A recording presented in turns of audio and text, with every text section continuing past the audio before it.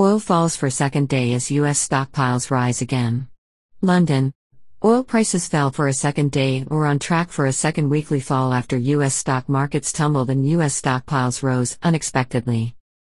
Brent was down 12 cents, or 0.3%, at $39.94 a barrel by 8:41 a.m. GMT, after falling nearly 2% on Thursday, while U.S. crude dropped 3 or 0.1%, to $37.27 a barrel, having fallen 2% in the previous session.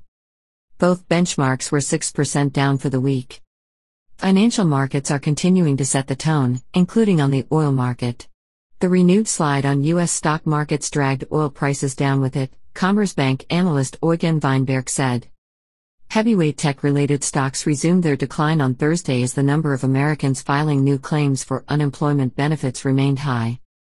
Stock markets dived, oil followed, and Brent lost 15% of its value in 5 trading sessions as money managers liquidated, oil broker PVM's Tamas Varga said.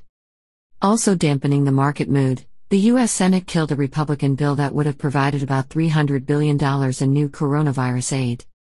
Fears about an oversupply also added to the general feeling of uncertainty, Weinberg said.